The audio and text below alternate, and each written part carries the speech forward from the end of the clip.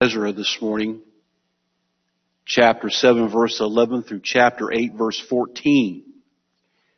This is a very long passage, 31 verses long.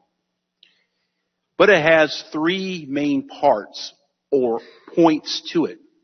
The first one is the letter from the Persian king Artaxerxes. You can see that in chapter 7, verses 11 through 26. In that letter, he addresses the Jewish remnant as a whole. He addresses his own Persian government treasurers, and he addresses Ezra specifically. The second main point would be Ezra's response to his letter, and that's in verses 27 through 28. And chapter 8, verses 1 through 14 is a list of people who went with Ezra from Babylon to Jerusalem. Now you're probably thinking, what or how in the world does this apply to us today? In order to figure that out, we have to look at what caused all these things to happen. Now, first and foremost, we know that God is in control, that ultimately He causes all things to happen. But God also uses a means to get things done, to accomplish His will. So what did He do, or what did He use to cause this to happen that we see in the text this morning? Well, He used a wicked king, Artaxerxes, to write this wonderful letter. Ezra to come out of his years of inaction and spring into action, and the people to break out of their complacency, their comfortable complacency. And what was it? What did God use to make all that happen? It was the presence of the temple. Now, historical context here, the temple had been there for 59 years. It stood as a powerful witness of what God can do through the willing hands of His people, who didn't have enough money or resources, really didn't have enough people. But they accomplished what God told them to do, and it stood as a powerful witness to who He is. And they received a tremendous blessing from it, but it was not primarily for them. It was for people outside of Jerusalem to see that powerful witness. Now, if God designed the temple back in that age to stand as a powerful witness to who He is, what does God use today? His Word. His Word sent out from His church, proclaimed by His people. And when that happens, it has powerful effects. When the people in Ezra Day saw that temple standing in Jerusalem, they knew there was a God in Israel, and Yahweh was His name. And when people see us take the gospel everywhere we go, they will know there is a God, that He sent His Son Jesus Christ to die for them. He rose on the third day as their Savior, and the hope that comes with it. And when we do that, there will be effects that happen. And today we're going to look at three effects that come from having a powerful witness. Let's look at the text starting in verse 11 of chapter 7. Now this is a copy of the decree which King Artaxerxes gave to Ezra the priest, the scribe, learned in the words of the commandments of the Lord and His statutes to Israel.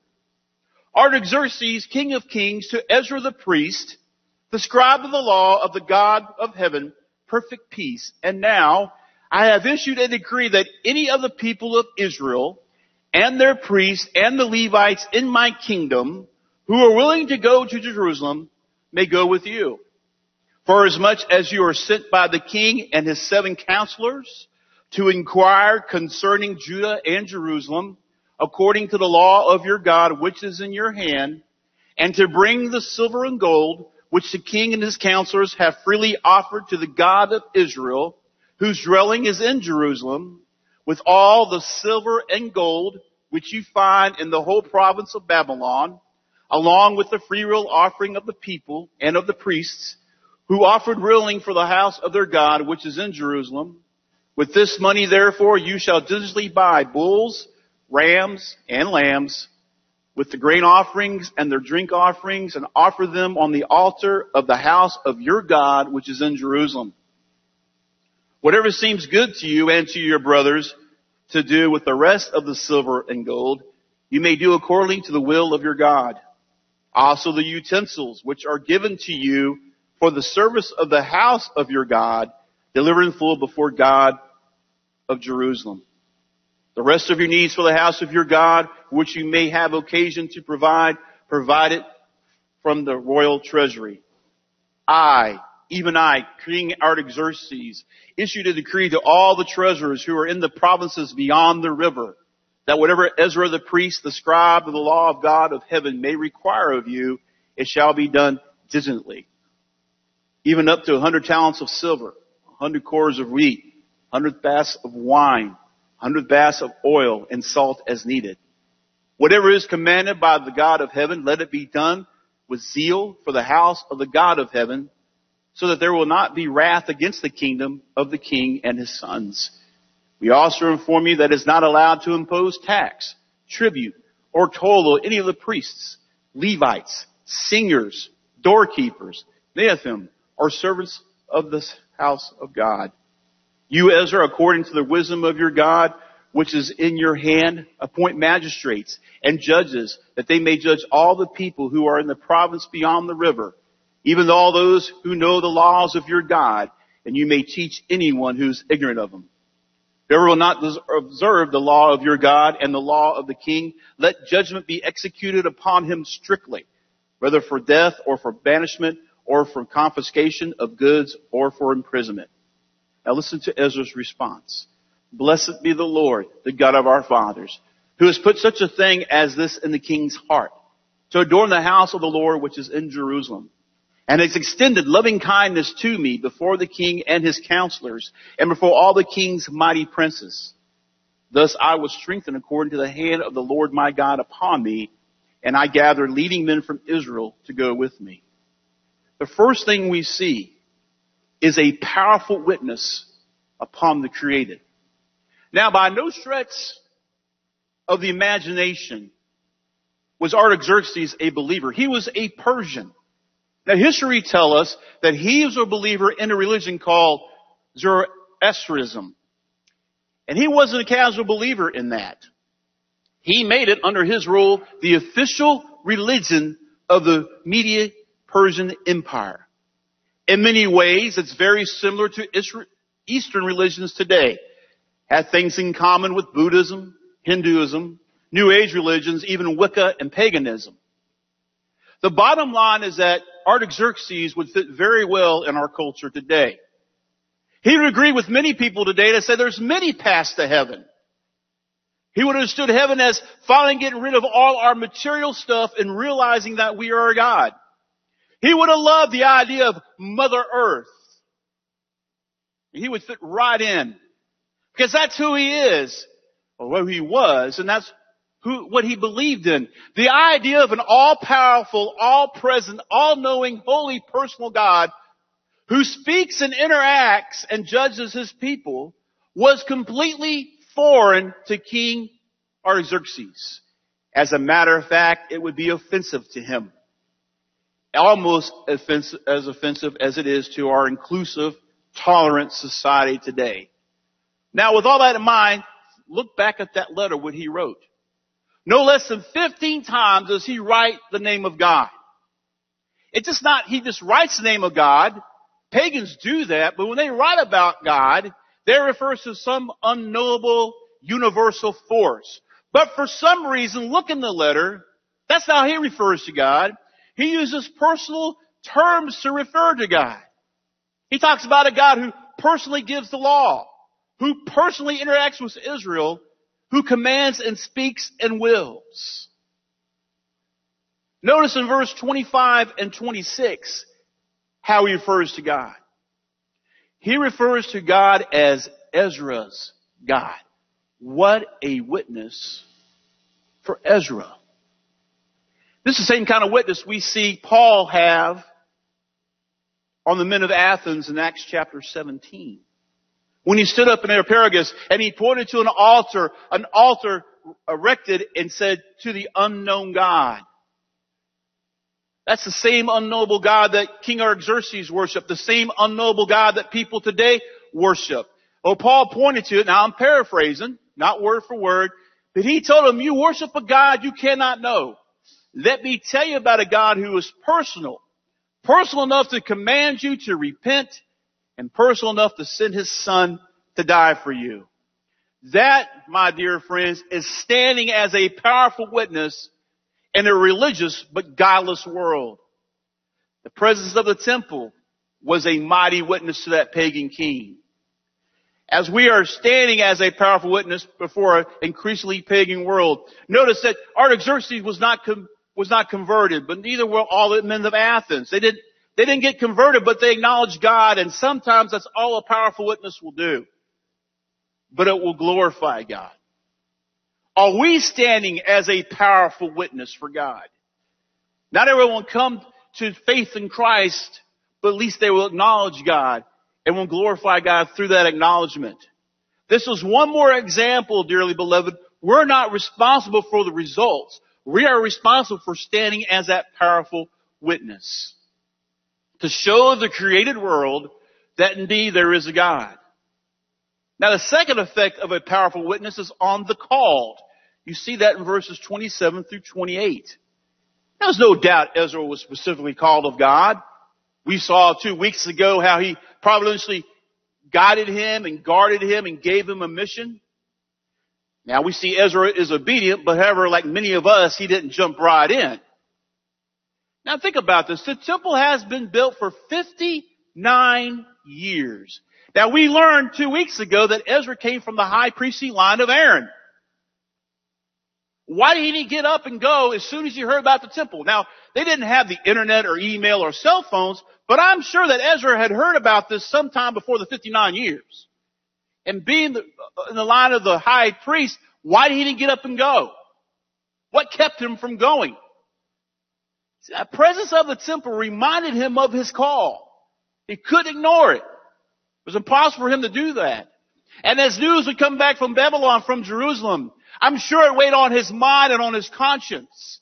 And then came the final straw, this beautiful letter written from the king. And it's remarkable what God will use to grab our attention. God used that letter and the witness of the temple to serve as a constant reminder who God is and what he wanted Ezra to do. And of course, Ezra responds by praising God in verse 27 and the first part of verse 28. As he responded to God and praised him, what was the result of that? God gave him strength. Notice that God didn't give him strength first until after Ezra praised him. That's the way God works. He wants you to respond to him. God waits for you to tell him that you are willing to do the impossible task that he's calling you to. Right now, some of you in this room and listening to me on the internet, God is calling you to do something.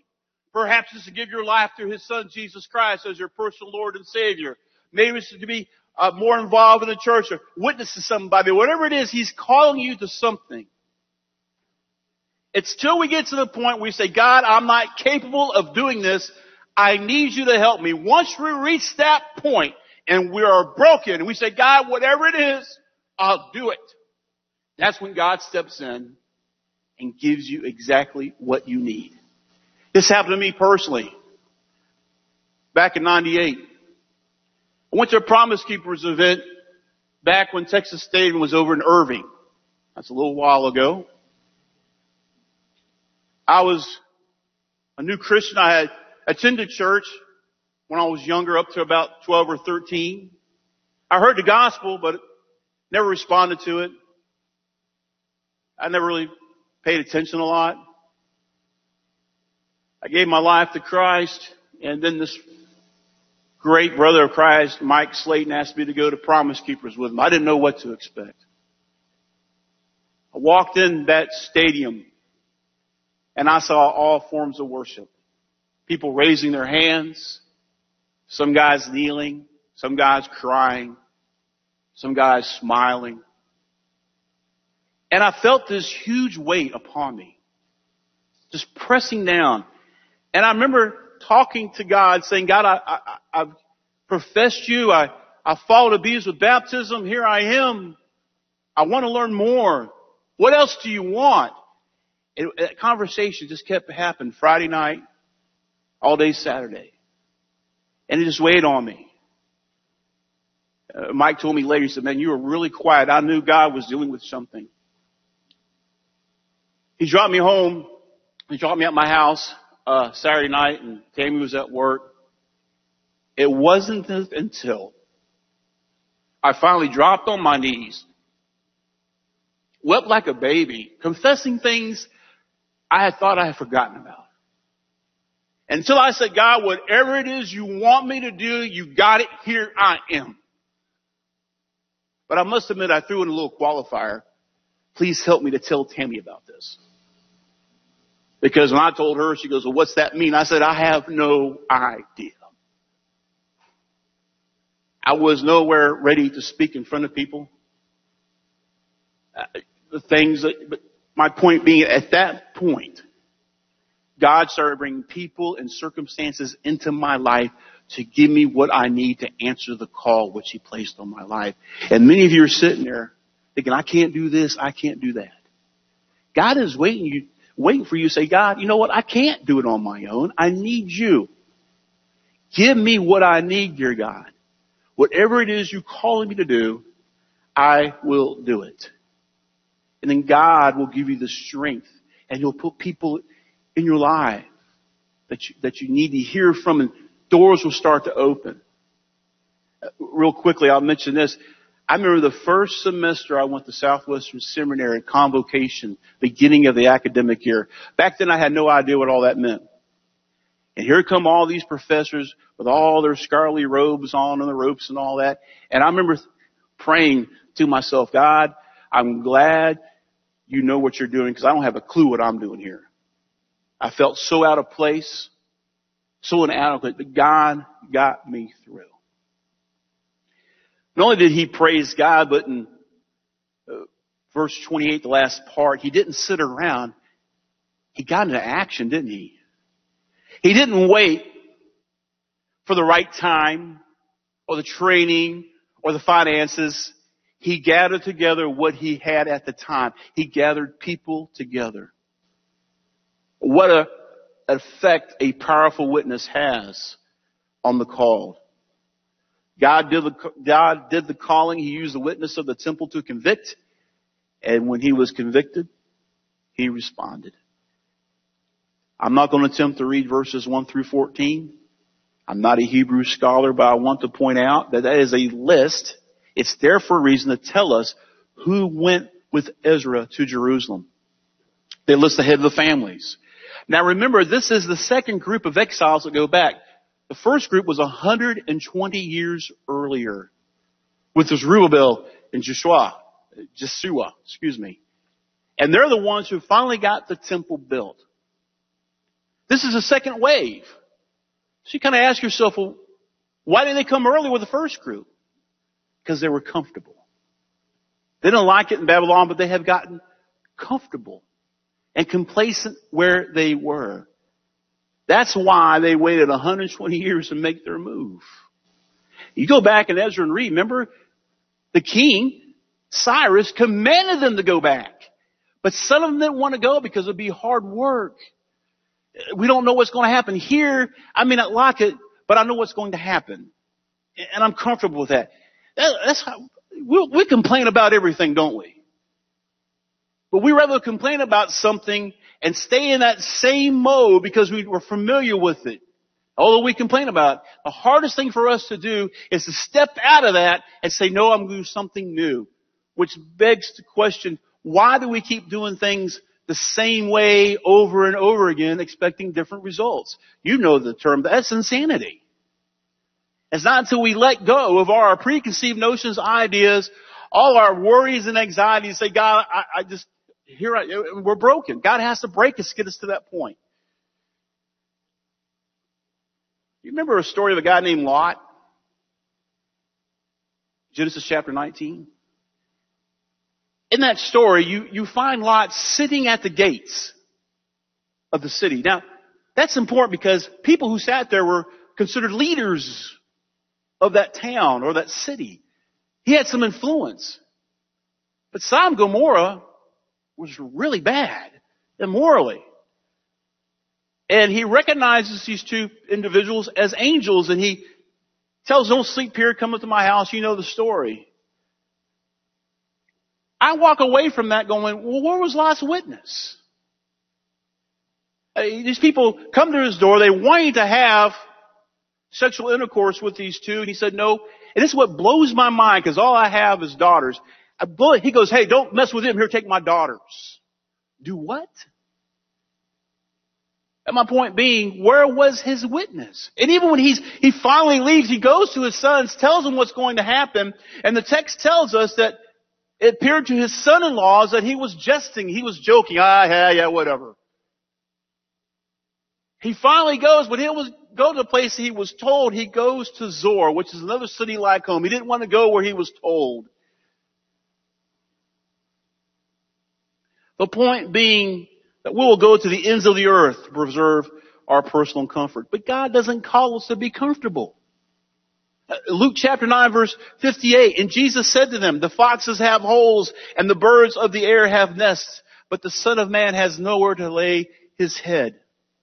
And then John chapter 17 verse 14, I have given them your word, and the world has hated them because they're not of the world, even as I am not of this world. God has never called us to be comfortable. He's called us to be out there as his witnesses to him. But these people who stayed back in Babylon, that's where they were. They were comfortable. They sacrificed God's will for their personal comfort. They chose comfort in bondage rather than the freedom of joy of obedience. But that temple stood there, and it reminded them about who God was. He is, and their background as people, as those stories were told, father to son, down the generations, they knew. Just like the Passover, they heard the story of the Passover and how God had brought them out of Egypt, all those stories. And that powerful witness of the temple kept calling to them. Got to kind of close this circle up. Do you know what the Bible calls us as believers in Jesus Christ? The temple of God. 1 Corinthians chapter 6 verses 19 and 20. Do you not know that your body is a temple of the Holy Spirit who is in you, whom you have from God, and that you're not your own? For you have been bought with a price. Therefore glorify God in your body. And we get so hung up on that verse to say we shouldn't do harmful things to our body. Well, this is true, but there is a bigger, deeper understanding of this.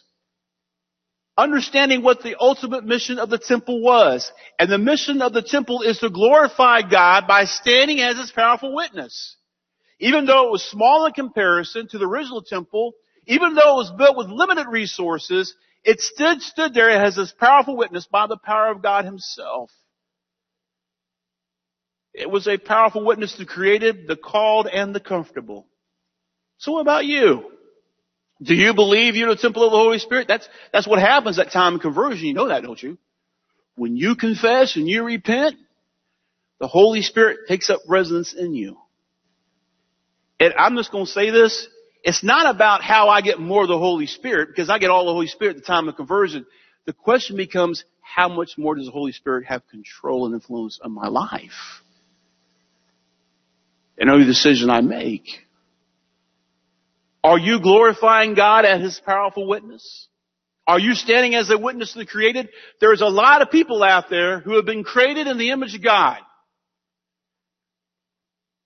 It saddens me deeply that our society has devalued human life to the point that doesn't mean anything. And yet the Bible tells us that we're created in his image. Life has meaning. It has purpose. You're created by God. And like this particular verse says, as believers in Christ, we've been bought with a price. We're no longer, what was the price? The precious blood of Jesus himself. We are to follow him. See, our problem is we want to separate Lord and Savior. You can't do that. He's my Savior because he paid the price, And as I follow him, as I call out to him, confess that his righteousness is now imputed on me, but he's also my Lord. And to be my Lord, I need to do what he tells me to do. Jesus even said, why do you call me Lord, Lord, and not do what I say? Are you being that witness out there to the created, to the people, those who are lost?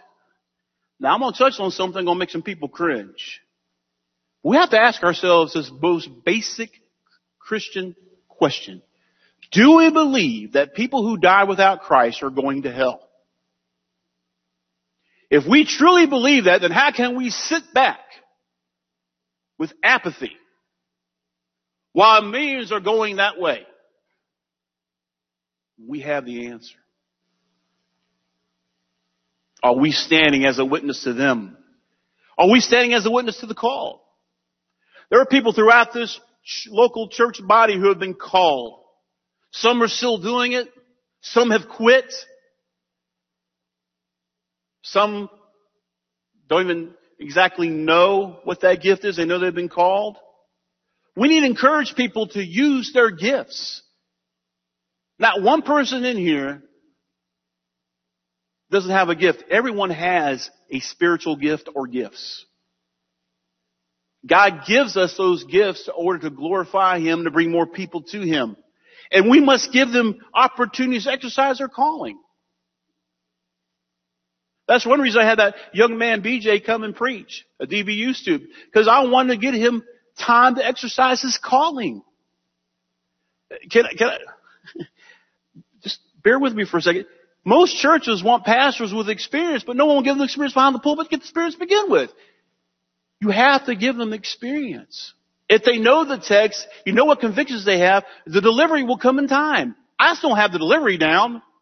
Okay. But it's the content of the delivery.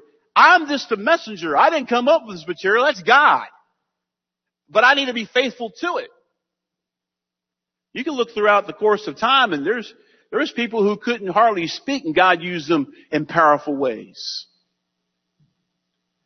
Finally, you are the temple of the Holy Spirit. Are you standing as a witness to the comfortable? Oh, the sad thing is many of us are too comfortable. We have our routine, our comfort zone. We never step out of it.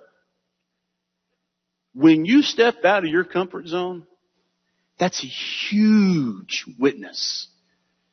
And as you do, get excited about it and tell others about it.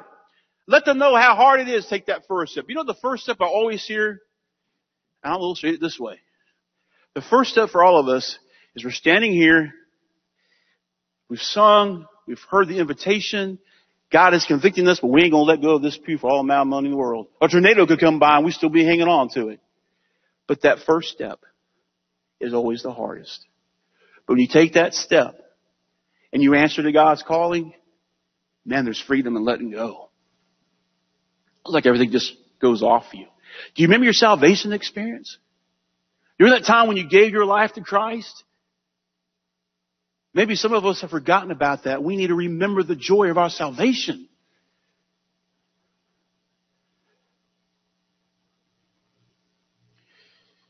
Let them know what a blessing it is when you answer that call and encourage them to do the same.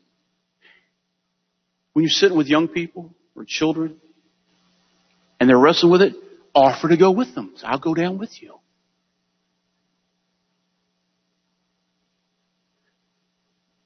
And you know, when we do answer that call, and I know people argue about, well, you can accept Christ in the pew. Well, you certainly can. You can accept Christ anywhere. Aren't you glad that we serve a God that's always there? You don't have to worry about if he's in bed or eating. No, he's almighty. He don't need on that. He's Almighty God.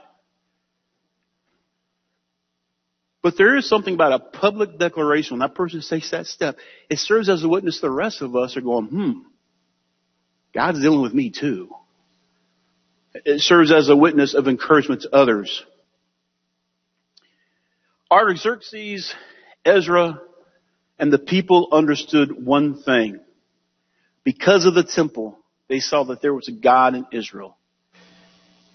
Do people who come in contact with you on a daily basis Just by the way you act or behave or talk. Do they know that there's a God? Do they see that witness in you? Now, we get so wrapped up in results sometimes. And pastors, we're the worst of it. First thing we ask each other on a Monday, how many people were at church and how many people were saved?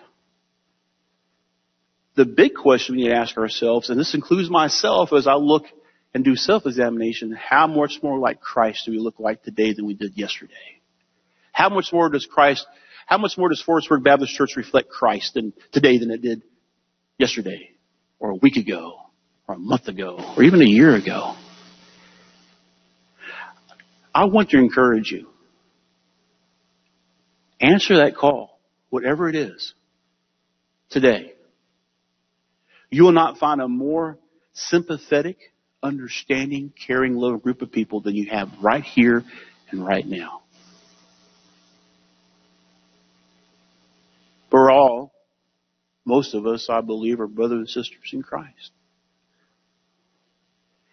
And when we see someone praying,